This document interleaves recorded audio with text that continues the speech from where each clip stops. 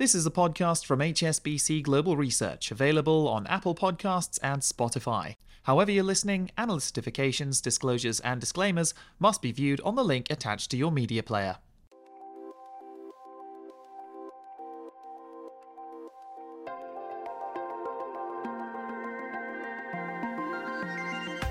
Hello and welcome to Under the Banyan Tree, your weekly one-stop shop for putting Asian markets and economics in context. I'm Fred Newman, Chief Asia Economist here at HSBC.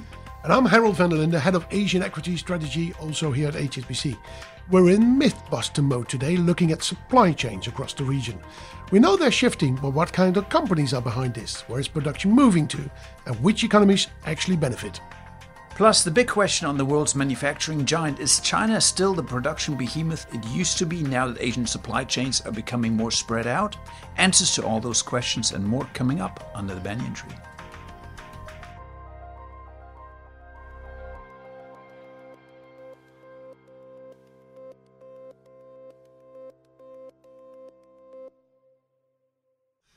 Fred, over the last 2-3 years, we've been talking a lot about movements in supply chains in Asia, right? It's a big economic theme. It's a big, to a certain extent, a theme in the equity universe as well. When I passed your desk, I heard you talking with one of your colleagues about the 3 myths in supply chain movements. What are these 3 myths? What is the biggest myth? Let's start with that one when it comes to the understanding of shifts in supply chains across Asia. Well, in the recent years, it's been a big talking point, right? Looking at supply chain diversification, China plus one strategies, this idea that supply chains are coming out of China, moving into other parts of the world. And there's something to that, but the story is often a little bit distorted. So there are kind of 3 myths that we call it around this. And the first one is really that it's a limited scope in terms of geography to where these supply chains are actually being moved to. So in Asia, we have big beneficiaries in Vietnam. That's a very well-known story. Malaysia, for example. And then you have further really semiconductor and stuff. Semiconductors, electronics. And then you have Mexico outside of this region. But this is primarily it. There's a little bit going into Bangladesh. There's a little bit going into Thailand. There's a tiny bit going into maybe Indonesia, a bit into India. But that's fairly limited. So the big beneficiaries of this particular move are really just 3-4 economies. It's not that if all of the rest of the region is really benefiting from this. So that's limited but scope. There are quite a few tech companies going to India, for example, or we've talked about the EV supply chain moving into Indonesia. There's some tech going into India, but part of this is to produce for the domestic market rather than necessarily for global supply chains. And the other thing is that it's not enough in terms of quantity to really make a big difference for the Indian economy overall. Yeah. It's such a large economy. The issue, right? It's you're talking about supply chains, but actually they're a small part of the overall pie. Yeah, and so at the margin it helps, but really if you think about forecasting Indian growth, you're looking at what's the service sector doing, what's the agricultural sector doing, what's consumption doing, but not how many supply chains are coming in. Not looking at certain electronics components. Whereas if you look at Vietnam, for example, we have so much investment going in there that that really drives overall investment trends within the economy. So Isn't it's it like Samsung ballgame. Exports or tech exports are like 80% of Vietnamese exports or something? A huge number, yeah. It depends which measures you use, but electronics themselves certainly a big part of Vietnamese exports. Vietnamese exports actually are roughly 100% of GDP. So it shows how important, how relevant that is. And so you get a few more factories in there, it immediately makes a big difference for GDP. So limited scope is it's the first myth. It is not as big as we think it is, with the exception of some countries, right? What is then the second myth, or what is the second mistake that we make if we think about these? So the second myth is that it's just Western companies that are fleeing China and moving elsewhere. But actually, if you look closely, it's a lot of Chinese companies who are moving investment into other economies. And that's a very important message here, partly because many Western firms are staying in China to supply the domestic market. So they're not really consumer leaving markets, China.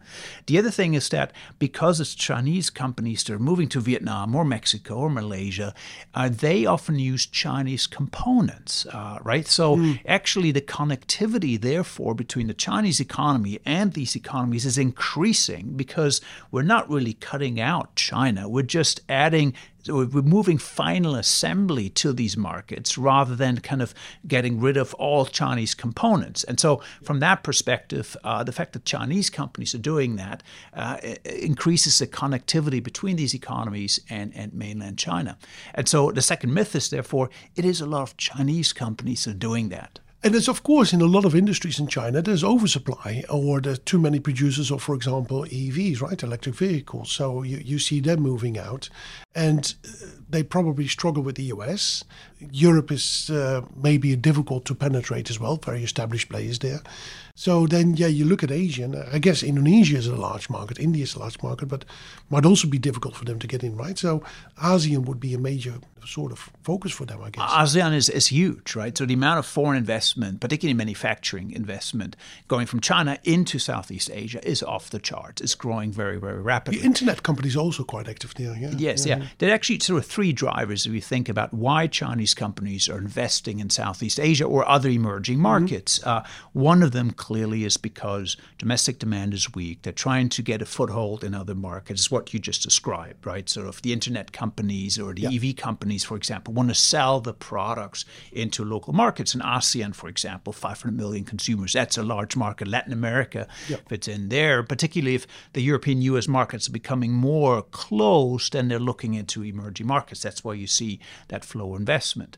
The second one is that you have rising labor costs actually in China relative to these markets, right? And so it makes sense to shift a very low-end part of the production into these economies, but retaining the higher-end stuff in China. And so that's just China using Southeast Asia just as the U.S. used China many years ago as a kind of finding a lower wage area, right? So that's a second area. And then there's a third one, and that is that there are increasing distortions in terms of tariffs and trade restrictions in the global economy. And so by moving production to different areas, you can take advantage of different tariff regimes. And so there's a distortive element of trade restrictions that are coming in. Now, of course, U.S.-China tensions, economic tensions have led to some of these investment flows, but there are other reasons as well. There's tariffs are going up across the world, trade restrictions, and that leads multinational companies, including Chinese, to move production around just to optimize the tariff and trade strategy. And that's a third big driver of why Chinese companies are part of this investment surge into Southeast Asia, for example. Good. Now, Fred, we've spoken about the first and the second myth. I propose we take a quick break here, and then we go to look at the third myth and maybe the implication for markets as well. Sounds good.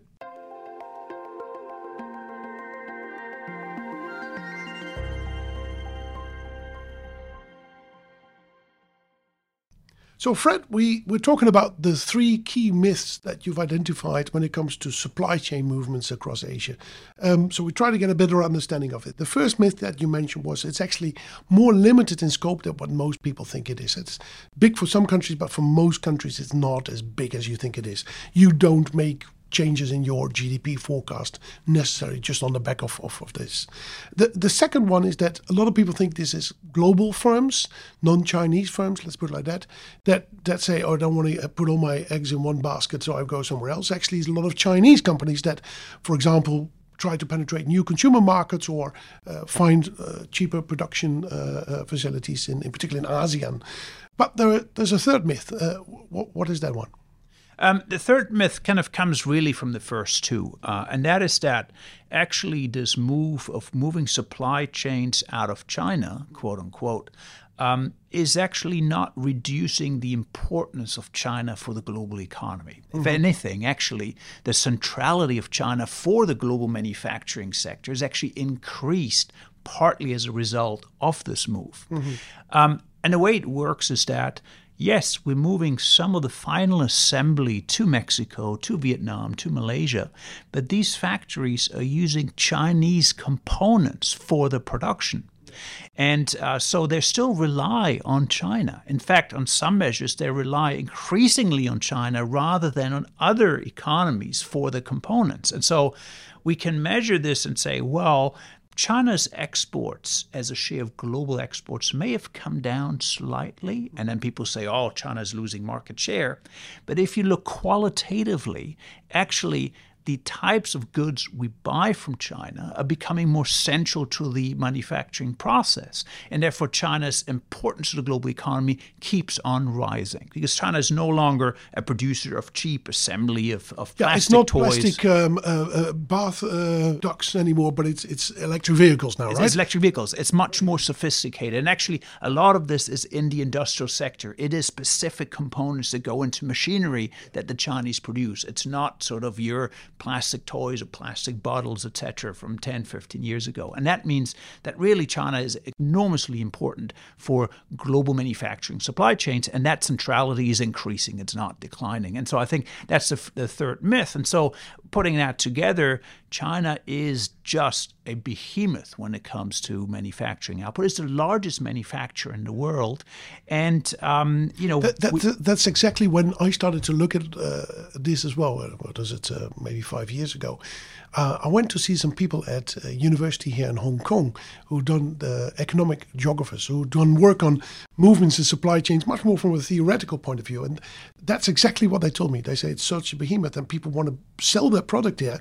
And you got these cluster effects that companies and industries can't just easily move. It's not, sometimes we're very simple, right? We think, well, close the factory and build it up in Vietnam and go there, but you need the plastics, you need the components, you need everything else. Yeah. It's a very slow process. Yeah. Size matters in manufacturing, and that's because you have so many specialized suppliers. And the larger your sector is, the more specialized suppliers you have that can actually improve their very specific products. And so that makes supply chains much more sticky.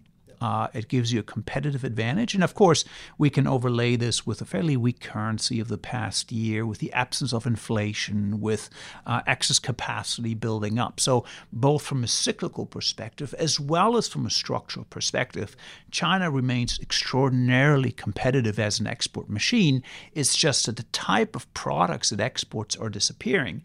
And, many negative headlines about China's importance or relevance in global exports. And yet at the same time, we see also headlines about China seeing a surge in electric vehicle exports and starting to dominate the global economy. I know of robotic companies in China that are exploring markets in Europe and the US as well. The medical equipment companies that you can throw in there, they're doing the same. The internet companies have gone into ASEAN. I was once in Indonesia. I saw Chinese manufacturing facilities. I just passed them. I didn't went to visit them, but I passed them, that made blood pressure machines and stuff for hospitals in Indonesia. So it's not just EVs, but there's a lot of other products. There's a lot of other products, and that actually leads to one big risk here. And that is, if you think back over the last 20 years, China was a competitor to other emerging markets. It produced similar types of goods that ASEAN producers or Mexican producers produce or Eastern European producers produce. But now it's moving up the value chain that is starting to become a big competitor to Western producers. And that is a risk because it could raise protectionist pressures in these economies.